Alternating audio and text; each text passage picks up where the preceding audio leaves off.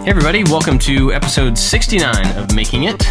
After a week off, I'm Bob Claggett here with David Picciuto. Hey, welcome back. Hey, thanks. And Jimmy DeResta. Hello, guys. How you guys doing?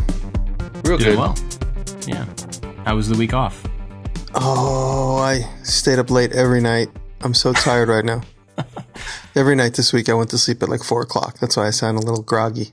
Whoa. And since we all spoke, I was in Houston. I did my talk at Gulf Coast Green. It went well. I'm going to put that up online once I get it edited. And I came back, and now I'm in Louisville. I'm talking to you live and direct from Shively.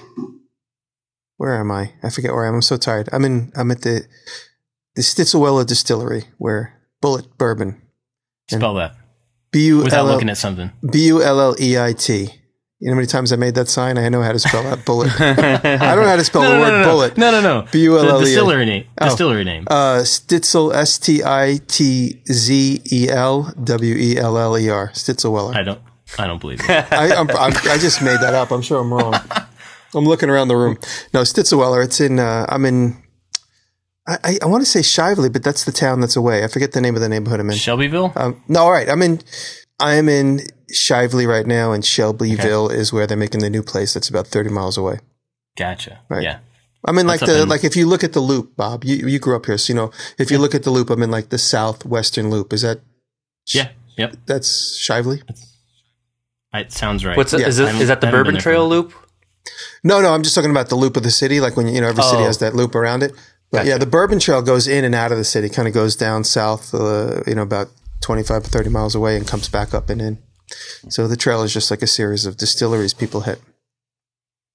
But yeah, it's I'm here doing some stuff, getting ready for the Derby, getting ready for Kentucky Derby. But I will be gone by the time the Derby goes off Sunday. We're just going to work up getting parties set up each night leading up to, because every night there's like a different setup for a different brand.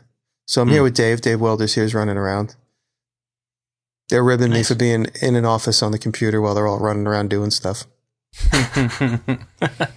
So This is important. This is super important. No. I mean, consistency is really the name of the game. With any success, I truly believe consistency, no matter where I am, no matter what we do, no matter where anybody is, you can keep content going and, whatever it is you say you're going to be able to deliver, if you can deliver it the best you can. Consistency. Yeah. So. Totally agree. It was actually kind of weird for me to not do this show last week. I didn't think about how much it's become part of my routine. Sure. Yeah, same with me. But then when we had a week where we didn't do it, it was just like, oh, weird. I haven't talked to those guys in a while. Yeah, no, I felt the same way. But, you had a good reason, so. Yeah. It feels like it's been weeks since we've actually recorded, but it's only been 2. Yeah. Kind of crazy. So. What have you done in the last week, David? I can't remember what we talked about last time, but I have finished the Ulu knife, and that is part of a collaboration. So it was sent off to Austria, and I didn't realize it would take a week and a half to ship to Austria from Really? Whoa. Yeah, it just arrived there yesterday. So I got that. I got a bunch of videos to edit, some antiquing videos, the whole Indiana trip. I have yet to edit that. And I ended up making another Ulu knife because I liked the way the first one came out, and I wanted one for myself. And so just editing videos. Got 4 videos to edit right now. Nice. Yeah. Did you do anything differently on the second knife? No. The thing is, I thought the second one would be easier. But the blade is curved, and so there's a bevel that's on one side of the blade, and I was having a really hard time getting a nice, even, sharp bevel.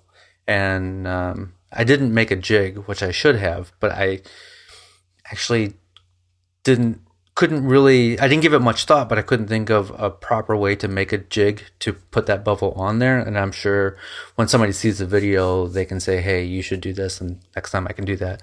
But so the second time was a little bit harder, but it came out fine. Mm-hmm. Awesome. Well, for me, so the last one of the big reasons we missed last week was because I was in Kentucky, actually right down the road from where Jimmy is now, about 45 minutes. We just missed each other. But yeah, I was up there because my grandfather was sick, kind of near the end, and so I went up to be with him and be with my dad and his son. And so I was up there for, week and a half or so. And so pretty awesome that my job now gives me the flexibility to be able to drop everything in an afternoon and go, to take care of something that's important. So that was pretty cool. But, and I want to talk about that today, if that's all right with you guys. But because of that, I haven't really done anything, any work. That's not entirely true, but I haven't really got a project, to talk about or show off or anything. So I was up in there in Kentucky to be with my granddad, and he was a really amazing guy. He ended up passing away while I was there, and we had the funeral and everything for him, and got to see a bunch of family, a bunch of friends I hadn't seen in a long time. And it was a really sad but good but interesting week, and for lots and lots of reasons, some of which are totally not relevant here. But it did get me thinking a whole lot about like legacy. And if you guys are all right with this, I want to talk about him for a little while. And maybe it's self-indulgent, but I just would like to talk about him and kind of the impact he had, and then we can kind of springboard off of that as to how it can apply to us. Well, I think it's also important to I'm sure you will, but qualify your grandfather as a maker. He was a very well-educated and well-skilled maker. Yeah, absolutely. So let me tell you a little bit about him. I was named after him, so he was Bob Claggett too, but he was a dentist, so he was Dr. Bob. Everybody called him Dr. Bob. So this is somebody who grew up in the Depression, didn't have much growing up. His parents ran a restaurant, and so he worked in this restaurant growing up. And there's a point to all this stuff, the reason I'm telling you these things. So wait for it. But through being in Kentucky during all this, talking to my friends and my family and, his sister and my dad and all these different people, I learned all these stories, some of which I'd heard before, some of them I hadn't. But they added a lot of context to a life that was already really impressive. So he grew up in this very, very small town, working at a restaurant that his parents owned. And because he was a kid in that environment, he was kind of like out of the way. He sat in the back, he listened. He, in that time period, you were just kind of like, you did what you were told. And so he spent a lot of time listening and seeing things that, and just observing. And that, I think, became part of who he was, because he was super observant, both from like a visual and listening perspective, but also just about who people were, what they needed, how they felt. He was just really observant about that stuff. And so he grew up, he was in the Navy. He was a dentist in the Navy, has some really crazy Navy stories, which would take up an entire show by themselves. Was he in two? Was he in World War II? No, he was in Korean conflict. But he has just some really crazy stories. They're pretty amazing to listen to. But anyway, he was in the Navy, and then got out of the Navy and continued being a dentist, and was a dentist until he retired. And then my dad and my uncle were also dentists. They all had a practice together. But somewhere, I don't know the exact year, but somewhere after he got out of the Navy, he started painting. And it was just like a random, I don't think he had any art training of any kind, but he just started painting. And so he, for the rest of his life, for probably, 60, 70 years, painted landscapes and portraits and just an unimaginable number of paintings. We were going through his house and just looking at all of the production, everything he produced that was still in the house. So there's a bunch that he gave away and stuff, but to look at somebody's body of work at the end of their life and be like, whoa, that's a lot of stuff, and that was just painting. So he painted, and then eventually he used his woodworking skills to start carving. And we've talked about his birds and his fish before that he's carved. Just beautiful, anatomically correct fish and birds. And the reason I brought up the observation earlier is because when you look at these birds and you look at these fish, you can tell how much time he spent observing and watching their behavior and watching, what they ate and listening to the sounds that individual birds would make and stuff. We would sit around on the back porch and he would say, oh, listen to that. That's a whatever, that's a robin, or that's a killdeer, or that's a whatever bird it was. He knew all that stuff. And he observed them to the point to where when he carved them, he was carving like specific patterns within their wings. He would find dead birds and cast their feet and then pour them. He would mold their feet and then cast them in lead. So when he made these sculptures, they would have lead accurate feet that he could bend. Wow. That's and crazy. while I was there, I found a bunch of the molds of these feet. It was amazing. It was just like so cool to see. Wow, that's cool. And the fish were the same way. It was like you could see all the scales, you could see, the individual like patterns. And I was looking at one of them up close, and I never understood how they look so lifelike. And I realized that he made some sort of a gel coat with a sparkle in it. So he painted them, and then he put this over it, and that sparkle was just there enough to give you that like fish scale sparkle look, and they look totally realistic. But the point being is like he was super observant about the world around him, and then could turn those things that he had noticed into something and like make something right out of it. So yeah, he was totally a maker. Can I interrupt? Do you happen to have anything he made nearby you? I don't have any. Actually, yeah, I got some birds. Hold on. Oh, there it is, right there.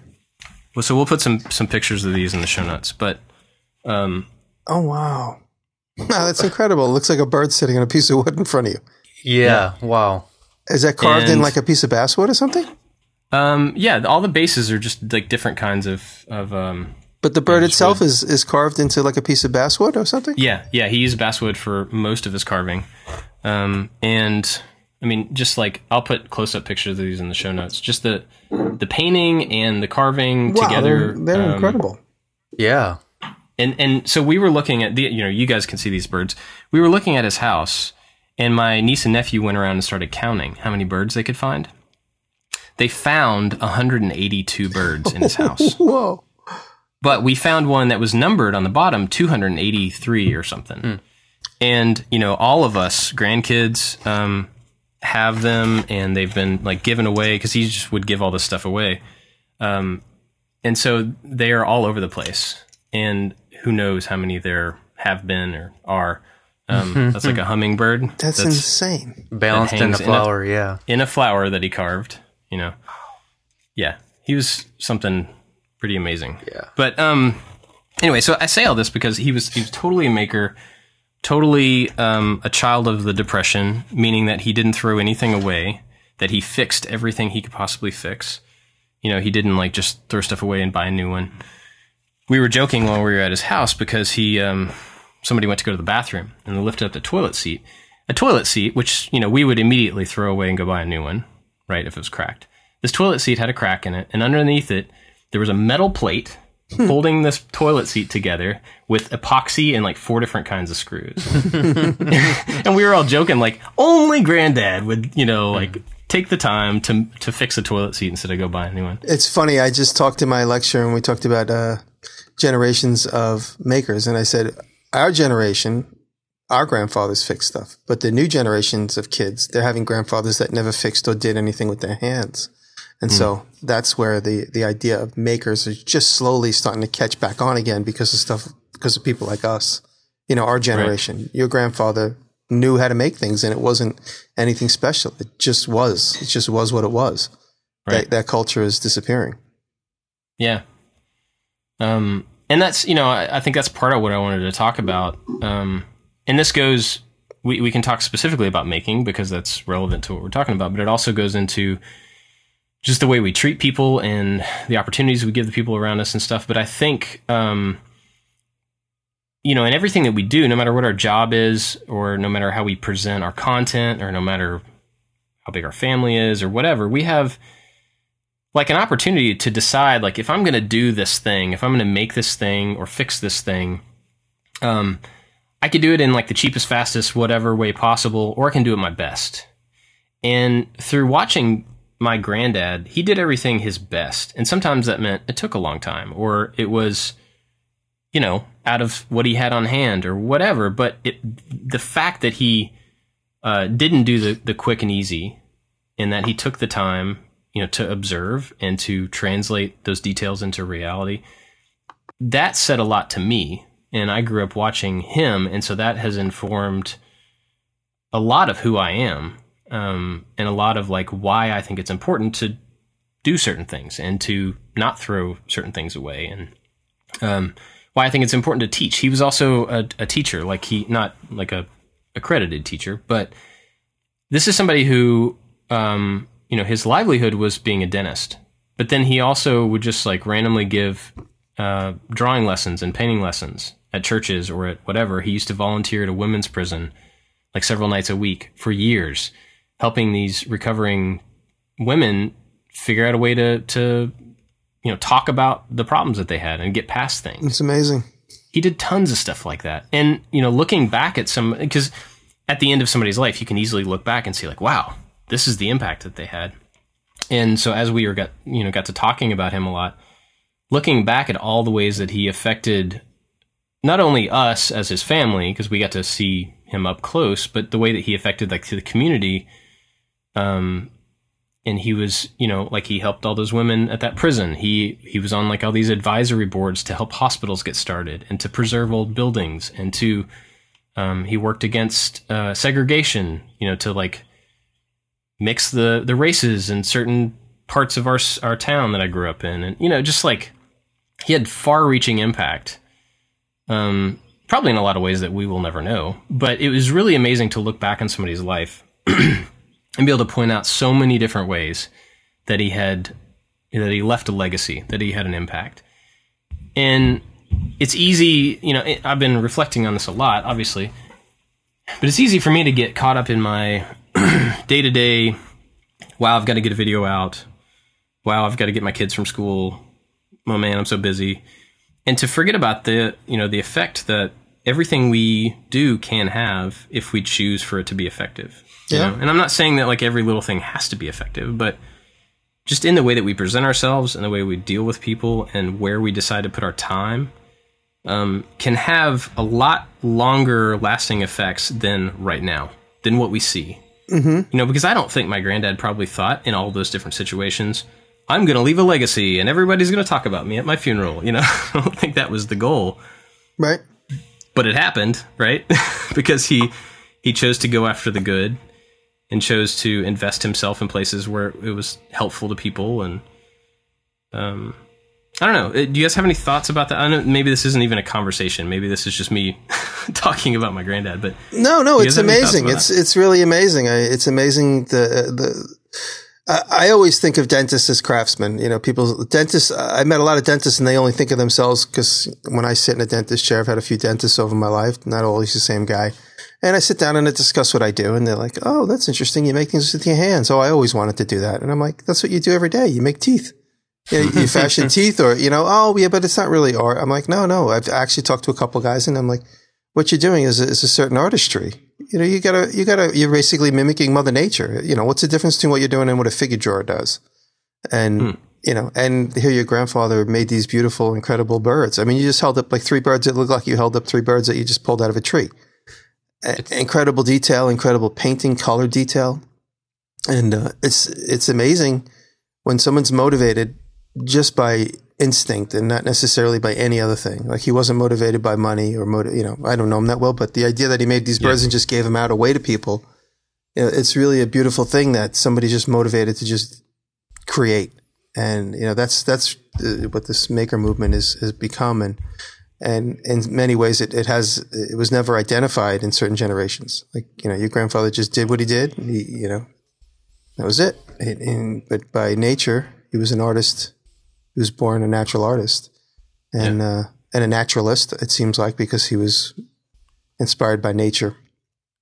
And, and now we put labels on those things because we have to. It's kind of like, you take the last raccoon and you put him in a case because you just ignored it for so long. And you're like, oh, look, there's a beautiful raccoon. I'm like, yeah, there was hundreds of them around. I'm saying that as a metaphor for makers and people in general that are just naturalists and artists.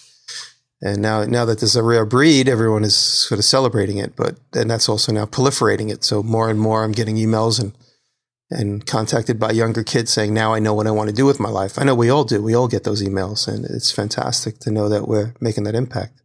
And in many ways, there's no doubt about it. Your grandfather affected you and your father, and here you are giving what he gave you to the world. I mean, you talked about him several times over the year.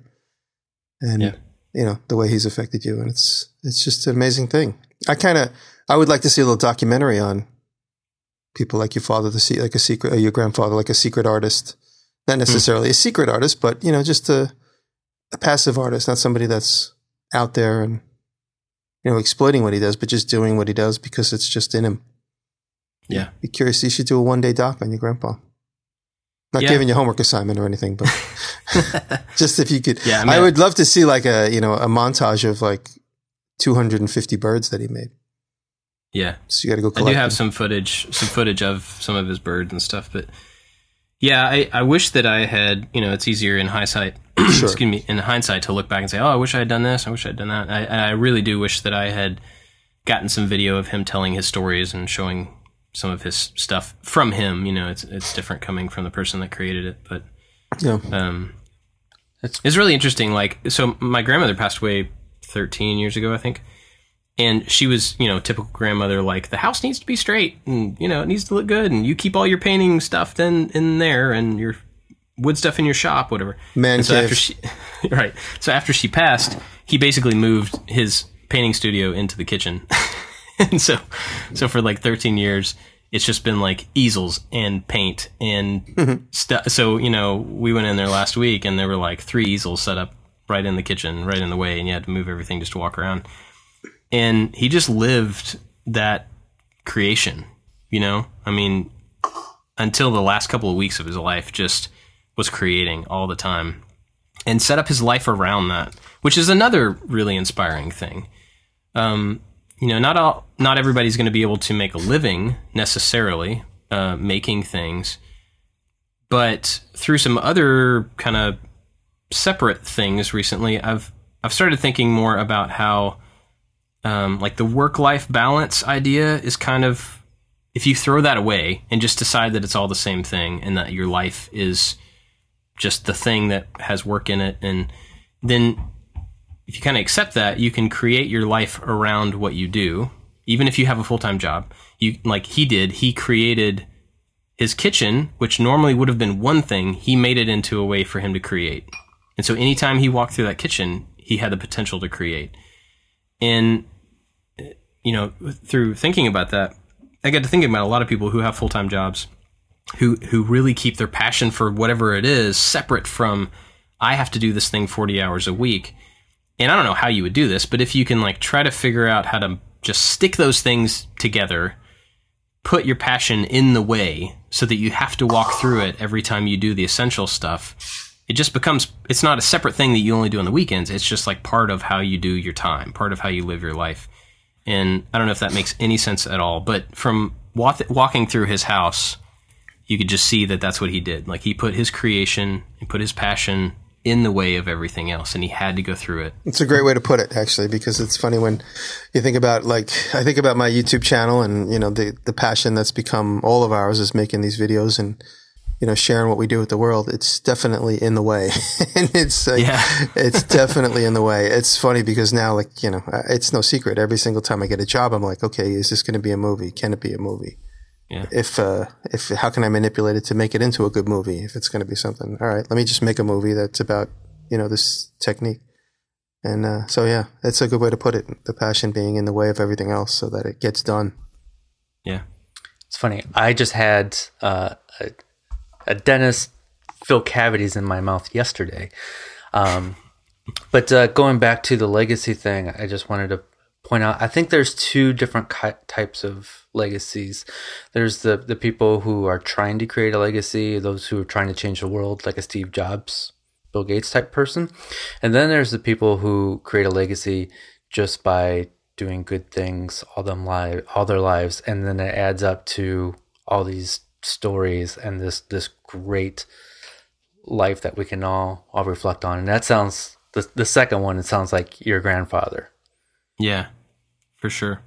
It was interesting, like, as we were, I've never been a part of, like, planning a funeral service, and I wasn't really a part of this either, but just being around it and being a grown-up, I had a different perspective on it. Listening to my dad and his brothers talk about this, they were like, a lot of times you go to a funeral and people get up and they talk and they talk and they talk and they talk and they tell these stories in the funeral, and it, like, gets flowery right? And they're embellishing on somebody's life to like whatever. With my granddad, it was like, what could we possibly get up and talk about that everybody doesn't already know? You know, anybody that knows him knows what he's done, who he's affected. They know the stories. They know who he was, you know. So they decided to have like a really short funeral because like what else could we possibly add to the life that he lived in talking about it? And that was pretty awesome. Yeah, that's a good compliment. About that. You know, like I would love that when I pass if that's the thing that's done, you know, where they don't feel like they have to flower up my life because, you know, I did what I did and the impact is obvious. So I don't know, maybe I don't know if that's relevant, and I'm rambling a lot in this, but you know, this stuff's all been swirling around, and it's all kind of mixed and mingled in my head, but, are your uncles makers in any way? Artists? No, they all kind of joke that the artistic gene skipped them, that generation. Although, you know, two of them are dentists, and like my dad has always made stuff and has always had a wood shop. And actually, I got to see a TARDIS he made for my nephew the other day. He built like the blue phone booth from Doctor Who closet, and it was pretty awesome. So it's funny because I was thinking of a turtle while you were talking. Not a tortoise, a TARDIS. We're back to mallards and mallets again. Oh no, here we go. Yeah, blue turtle. Yeah, but they do joke about how you know, how it's like skipped their generation and hit all of us kids. Mm-hmm. But I had never really thought about that. You were talking about like the dentists being kind of makers, and that's totally true because my dad was telling me about like all these different processes they use to mold teeth or to take impressions, and it's like the same stuff we do when we make molds, and you know, and my granddad would use a lot of those same techniques in his art, which was really cool. He used to carve these little miniature buildings, like it would fit in the palm of your hand buildings, super detailed, historically accurate sculptures. And he would make one out of clay and get it super detailed, and then he would use his impression material from taking dental impressions, paint it with a cover of latex, and then make an impression on the backside of it. And he would make a hard mold out of this thing, break it into a couple of pieces so that he could then fill it with, I don't remember what he filled it with, some sort of a plaster or something. So then he would be able to make reproductions of these little buildings, and then he would paint them so that they were detailed. So it's just like another thing that he did all the time, and there's just like tons of these little buildings floating around. But it was interesting when I was probably a teenager when he started doing that, and he showed me one of them and showed me the mold for it and explained the process. And it's not a difficult process, but at the time I was like, what? I don't understand. Like, I don't have any experience with this. Okay, sure. Thanks, Granddad. You know. And now I'm looking back at it like, man, I would have learned a whole lot about mold making if I just paid attention. You know, it's funny. That generation it's amazing. It's just, they've had this passive life as an artist, and they didn't want accolades from the friends and family. They just wanted to just go hide in the basement and do stuff. And it's the reason I bring this up, because it's very similar to, my sister lives in Long Island, and she is friends with a woman. And one day the woman said to her, my father passed away, and I have a whole basement full of tools. I don't know what to do with them. I'm not going to take the time to sell them. Do you think your brother would be interested? Because she knows me from YouTube. And so me and my dad went over there. The woman was super sweet. And she's like, anything downstairs is yours. Take whatever you want. My dad passed away. He spent his whole life hiding down there making things.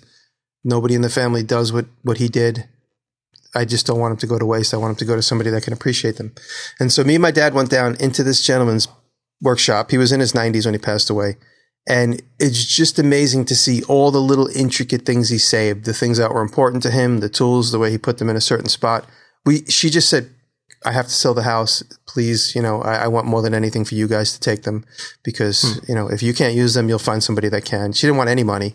And I took a drill press. I took a couple things, but the one things that were precious to me, and I feel like now I'm the carrier of these little tiny hand tools, like, you know, like little like picks and a couple of little like scrapers, and you could tell. And actually, I'm like big into these steel weights. He had a couple of things, right angle things. You could tell he used them for 30 years to set things when he was making frames into right angles. Just little things he probably got from a scrap metal guy that he's been using for years. And so I took a couple of these possessions, and I always feel, and I've done this a few times in my life now, I feel like when I take these tools from these older guys, you know, their spirit lives with them. And so I have the spirit of several of these type of, World War II era maker guys that never wanted any accolades. They just wanted something to do away from the regular grind. A lot of these guys had families, like, Bob, you're an exception. You're the only one I know that has 4 kids. But a lot of these guys had families who are young, and all of a sudden, they needed a release. And so, like, they do these wonderful, artful things. This gentleman I'm talking about had incredible, like, heirloom furniture all around the house. I'm like, he made this? He's like, oh, yeah, he made this. I don't know what to do with it. I'm like, it belongs in a museum. And he made this too. I don't know what we're going to do. Like, these beautiful pieces of, like, kind of craftsman style furniture. And when I see the tools he didn't really have a great set of tools, but he made incredible stuff. He had this, like, little rinky-dink table saw and a couple of hand planes. But the furniture that was, I go, he made all this stuff in the house from what was downstairs. I just, like, double checked with her. She's like, yeah. And then recently I got a chance to go and see this other guy's shop, this abandoned machine shop. And walking through that, you just think to yourself, like, how skilled was this guy? He had all these incredible machines. Like, some of them I never even saw. I didn't even know what they were. I had to look them up. But apparently this guy, he passed away years ago. So he had to be from that generation. And his shop was just sitting here empty. And we laughed, me and Billy and Dave, we found a carton of cigarettes hidden inside one of the milling machines. Like a carton of cigarettes from, like, they had to be from, like, 1980. They were so old. And we laughed. Like, the guy probably was out here smoking so as well, because he wasn't allowed to smoke in the house or something. But he had them, like, hidden inside of a compartment inside of one of the machines. So it's just that generation of makers, I think one of these news reporters called the greatest nation alive or something, or the greatest generation alive, the generation of young men, generation. Of young men that were, in their 20s during World War II. There were so many skilled makers, and it just wasn't exploited the way it is now. Like I said, it's because there's fewer of us, and so we're kind of we're held more in high regard, because it's just like, oh, he's just in the basement making an exact perfect replica of a bird. Like, meanwhile, he could probably get a job at, one of the most prestigious natural history museums. I mean, it's really something to consider, is to collect all his artwork and try and figure out how to put a show on for somehow, some ways, just so people can really honor the work that he did. Yeah. I mean, of course, he sounds like a wonderful person, aside from, the wonderful things he left behind. Mm-hmm. So that just makes it all the more better to see all these things together. So we need these. I mean, it's kind of, there's sad moments for sure, but we need them to help us remember that, we are fragile, and there is a limited time, and we need to make really good use of that time. Spread positivity, help other people as much as we can. Yeah, for sure. Like this whole thing with my grandfather has kind of compounded on several other things that have happened to me over the last 6 months or so. And like the marathon event, and if you don't know what I'm talking about, you can go back and watch my video that talks about that. But being faced with exactly what you said, the fragility of our lives, and like with being faced with death, gives you a different perspective. And in the moment of both of those events, I was like, ugh, this is awful. I hate this feeling. This is, ugh, But then looking back on like the marathon thing, I've seen a huge amount of positive, actually life-saving stuff that has come out of that one single event that happened to me. And so it's really interesting to be faced with, at the time, what I think is like a horrible, I don't want this feeling. And then to be able to look back and go, whoa, there's literally lives being saved because of that one moment that I had to go through that I didn't want to go through, And it's kind of the same thing with my grandfather. I mean, of course, I don't want to lose somebody that I love, somebody that has such an impact. But now I'm getting to talk about him in this context. Yeah. And everybody that's listening to this show at least is getting, familiar with the chance they have to have a legacy, mm-hmm. I mean, to have an impact. Even if it's like a small impact, I mean, you can still have an impact. And so, I don't know, I've, over the last several months, found that even some of those things that you hate to go through, can turn out to be really, really far-reaching and positive things. So I don't know. I guess that's encouragement for people who are, stuck with crappy stuff that they have to go through. It can be good. It doesn't even have to be as horrible as losing a loved one. It could be like you could take the whatever situation you're in, if you don't like your job, who knows what that's going to lead to in the future? Or you don't like, your car is broke down and you're stuck. Who knows how that is going to affect the path leading down the road? And you may find something positive out of that, or may somehow change your life, and you may give you a different angle to view a situation. For sure. Like Pat Flynn, perfect example. If anybody doesn't know, Pat Flynn has a podcast called Smart Passive Income, and he teaches entrepreneurs how to make a living.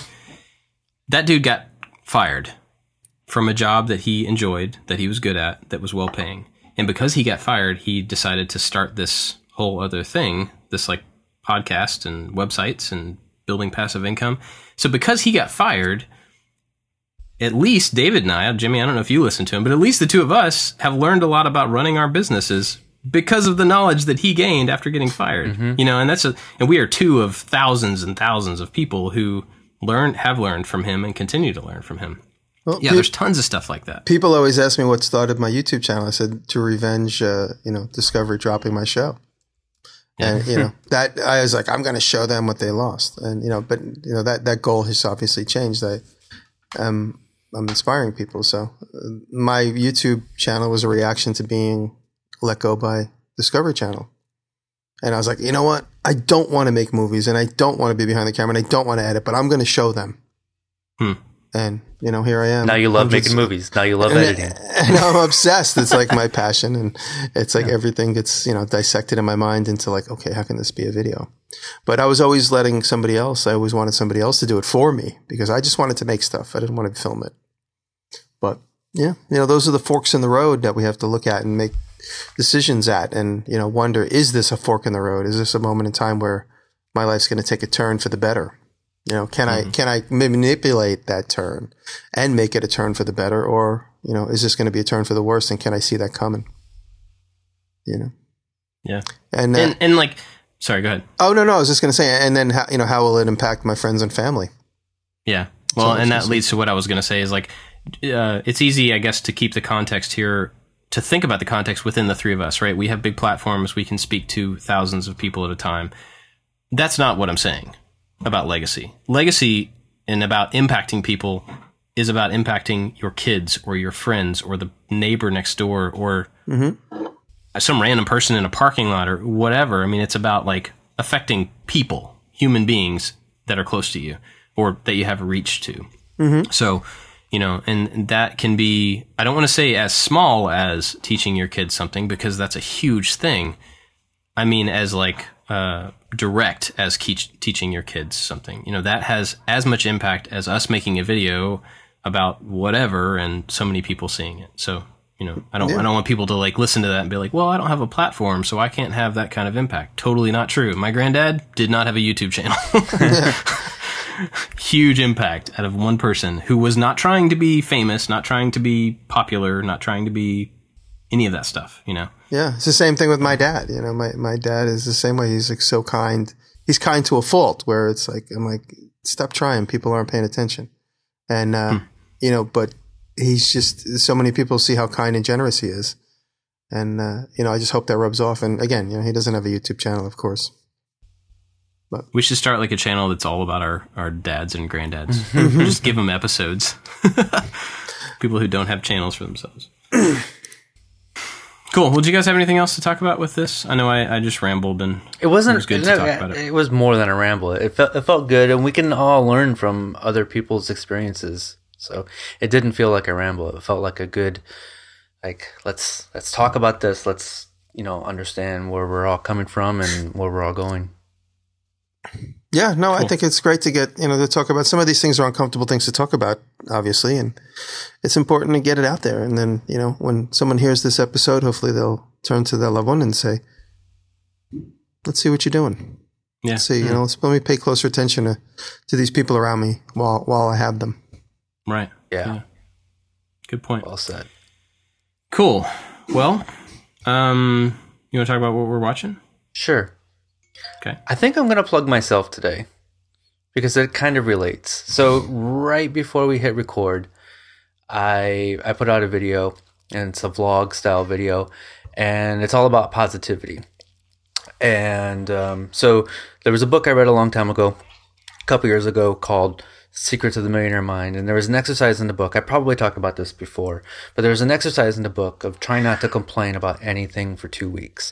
And during that 2 weeks, like 3 of these awesome, crazy things happened to me. So I tried to remove negativity as much as I can. 3 amazing things happened to me, changed the course of my life. And I'm here because of that period in my life. I work for myself, and I make YouTube videos because of what happened in that time frame. So check out my vlog, little plug for me, and maybe I'll add something else here too that's not about me. There's a website by this artist named Bill Prickett, and he just does these wood sculptures, wildlife, and they are absolutely amazing and lifelike. There is an octopus on there, which we'll link in the show notes, that I want so bad. So if anybody out there has $14,000 that they don't need and want to gift me a wooden octopus, here's the link. It's amazing. It's so beautiful. Very cool. It's funny that your vlog video, I watched it right before we got on Skype, and I already put it in the show notes. Oh, for your selection before you even said that. It's there. That thing is incredible. That thing, it looks like he's laying over the wood. Wow, that's beautiful. It's so cool. Yeah. Yeah. Wow. Cat likes it too. Yeah, my cat's crying. He's hungry. Well, I was gonna talk about a couple things, but you just reminded me, since you said you wanted to buy this piece of art. I bought a piece of art while we were away in September. I talked about it, and actually Marco finally emailed me. He said he's completed. Marco Trinisi makes these little tiny planes, and we made the transaction. I bought one from him, and I'm so proud to say that I own a piece of work that he actually made by hand. He made a little replica of a Lee Nielsen plane, and I'm going to get one, and it's completely operable. And so I think Marco is a fantastic artist. He inspires me because he makes things really tiny, and he makes them absolutely accurate. It seems almost more accurate the way he makes them than they are in real existence. So check out Marco Trinisi. But I also wanted to say, so thank you, Marco. I know you probably never hear this, but I wanted to thank you for that. But check him out as an artist on Instagram.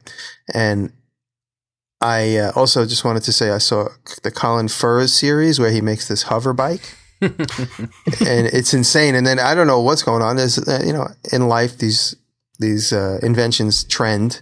And it seems like there's like a trend of this hover bike. I open Popular Mechanics, and there's some guy standing on like a hover feet.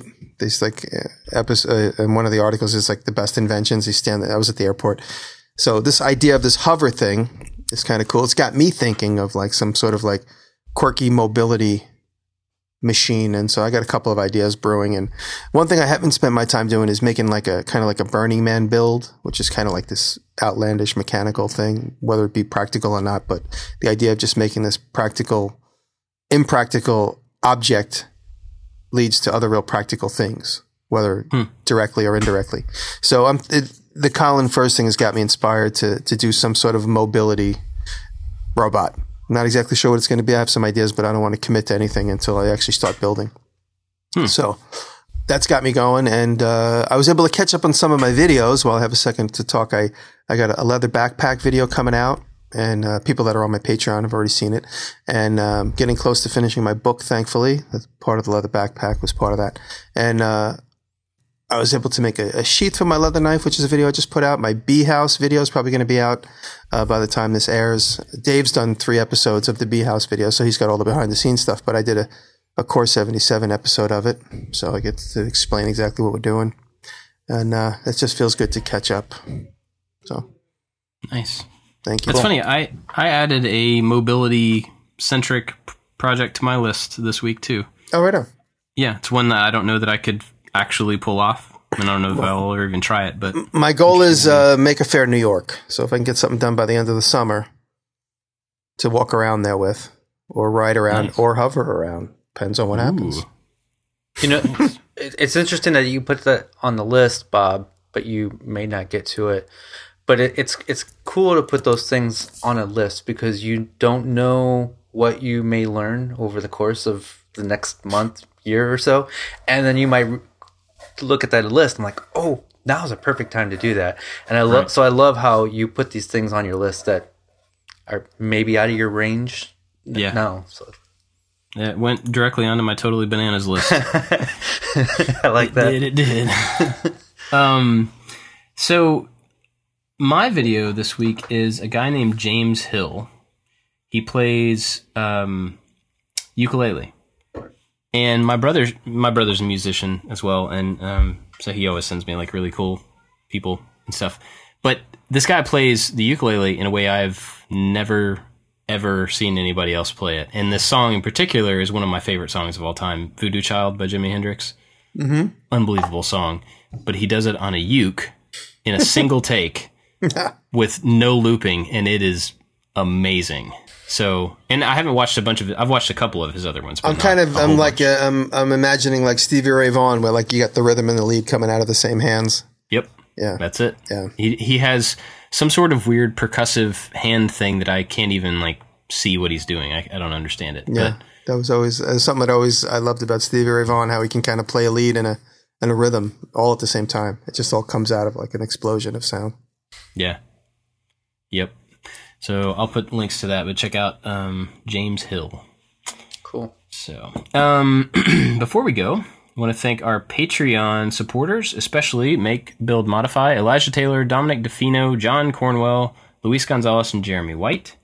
They're our top supporters. Thanks, guys. And as always, we are super grateful for them and everybody else. All of the support, even the $1 ones, still help us do what we do. Do you know how many emails we don't reply to about sponsorships because we're happy with Patreon right now? And so there's been a flood of them lately. It's almost like a copy and paste. Like they have the full title of our podcast, which is Making It with Jimmy DiResta, Bob Claggett, and David Petruto. Yeah. And every time I see that full title in the email, I know it's just a copy paste thing. But thank you, Patreon people. It makes it so worth it, so fun. Yeah. It makes it super cool that we can do this and we don't have to worry about getting a sponsor to pay for the hosting bill. Yes. That's great, Hey, you guys just reminded me of something. I've been having a conversation the last couple of days with a couple of investors, guys that I've been talking to for about a year now about trying to help, me with the next step in my career. And talking about this maker educational space, lately we've been kicking around the term maker mecca, the maker mecca. And I found this tremendous building nearby. I talked about it a little bit. I didn't really say details, but I found a tremendous building near my house in upstate New York that I can get into right away, but I have to buy it. That's the difference. So I'm working on getting a mortgage, but these guys might help invest. And the one thing they keep saying is, will people really come there? Will people really come and see you there in upstate New York? Like, why don't you want to stay in Manhattan? I'm like, because I have 10,000 square feet potentially upstate under a covered roof. I could have a lecture hall if I want. I could have like video YouTube sets set up forever. Bob, I can recreate your room in this particular building that I'm looking at. And you can come to New York and you could shoot with all your fake organs and stuff in the background. And so I see so much potential in this place that's, out in the outskirts. So I just asking the fans that are listening, just as if there was a fee, because there's going to be investors, of course I'll have to pay them back. I don't know what the fee is. We haven't done a full business plan yet. Just out of curiosity, would anybody want to come? You could just send me a tweet and say, I would come. If in the next 2 years I set this place up, they just don't, I see it. I talk to you guys all the time and I see people going, I can't wait to come up to your place in the country. But if these guys are willing to give me money to get this place going and get this property I'm looking at includes a hotel. It includes a hotel and a huge warehouse. So people would have a place to stay for a weekend and a place to work for the weekend. And that's awesome. Yeah. It's this crazy piece of property I just happened upon. Anyway, so these guys, if they invest in me and help me purchase this place and help fix it up and set this business up, they just want to hear some real testimonials that people say, yeah, I'm willing to come. I mean, I don't know what the money's going to be, but, just picture a 2-weekend stay with booze and food, all that included. And, get to hang out with us and whoever else wants to be there for the weekend. So if anybody's willing to do that, you could send me an email directly to jimmydiresta@mac.com, or you could find me on Twitter. And I'm going to cut and paste these into a PowerPoint just to show these guys. Why don't everybody tweet at him with hashtag MakerMecca, MECCA. That way you can get to him really easily. That's great. Thank you, Bob. See? Yeah. We're inventing in real time here. And then one more thing. because I had this conversation today, and then I said, well, next week I'm going to be at the Filson store in Manhattan's NoHo area. That's on Bond Street. I will be at the Filson store May 12th doing an axe handle bandsaw demo live in the store. Oh, sweet. 6 to 8 at the Filson store in Manhattan. So May 12th, 6 to 8, Filson, New York City. So all my tri-state area homies, come out if you can. Come say hi. They'll probably have drinks and tidbits to eat. You could eat the wood chips I cut off of the handle. Fiber. Right on. So thanks for letting me get that out. Absolutely. And the three of us and a bunch of other people I've found out are going to be at Maker Faire Bay Area. Yep. I never look up the dates. It's like the 22nd through the 24th or somewhere around there. It's that weekend, whatever that weekend is. But we're going to be there, and I've been watching on Twitter the number of other YouTube people and maker people. Luis is coming. Climbing. Luis is coming. Really? He's going to ride back to Puerto Rico on his motorcycle from San Francisco. That's crazy. But, yeah. Something like that. Either he's driving there or he's coming from there. I don't know. You were he's going to correct, be there Bob. with May his 20th to the 22nd. 20 through 22nd. Okay. But yeah, there's going to be a ton of creators there. So not only is Maker Faire itself very, very cool, but you would get to meet a bunch of us, which I don't know if that's interesting to people or not, but we're going to be there. So. Yeah. We were there last year. It was so big that I wasn't even able to take in everything over 2 days. It's mind-blowing. Yeah. And like Jimmy was talking about the Burning Man stuff, the big crazy sculptures, a lot of those people who make those sculptures take them to that Maker Faire. And so you'll see giant metal horses that spew fire out of their nose and all sorts of... I mean, last year we saw a probably 70-year-old woman playing a keytar, which was controlling a fire-shooting organ that was also like a car. It's crazy. So, yeah, you should definitely go to Maker Faire. Yeah. So, yeah, we'll be there. That's, I guess, when this show goes up, that'll be like 2 weeks or something. It's pretty close. So. Oh, God, so much has to happen between now and then. I'm so nervous. We should find a pizza place or something to hang out afterwards. Yeah, that Saturday night, we'll try to do some sort of if we can find a place big enough for, everybody that we know that's going to be there. For sure. Get everybody together. So. Figure it out. Yeah, it'll be fun. Probably day of, as we figure it out. Cool. Well, that's it for this week. We'll be back again next week. Thanks for listening, everybody. Thank you. Thank you. Make a Mecca. I love you. # Make a Mecca. I love you.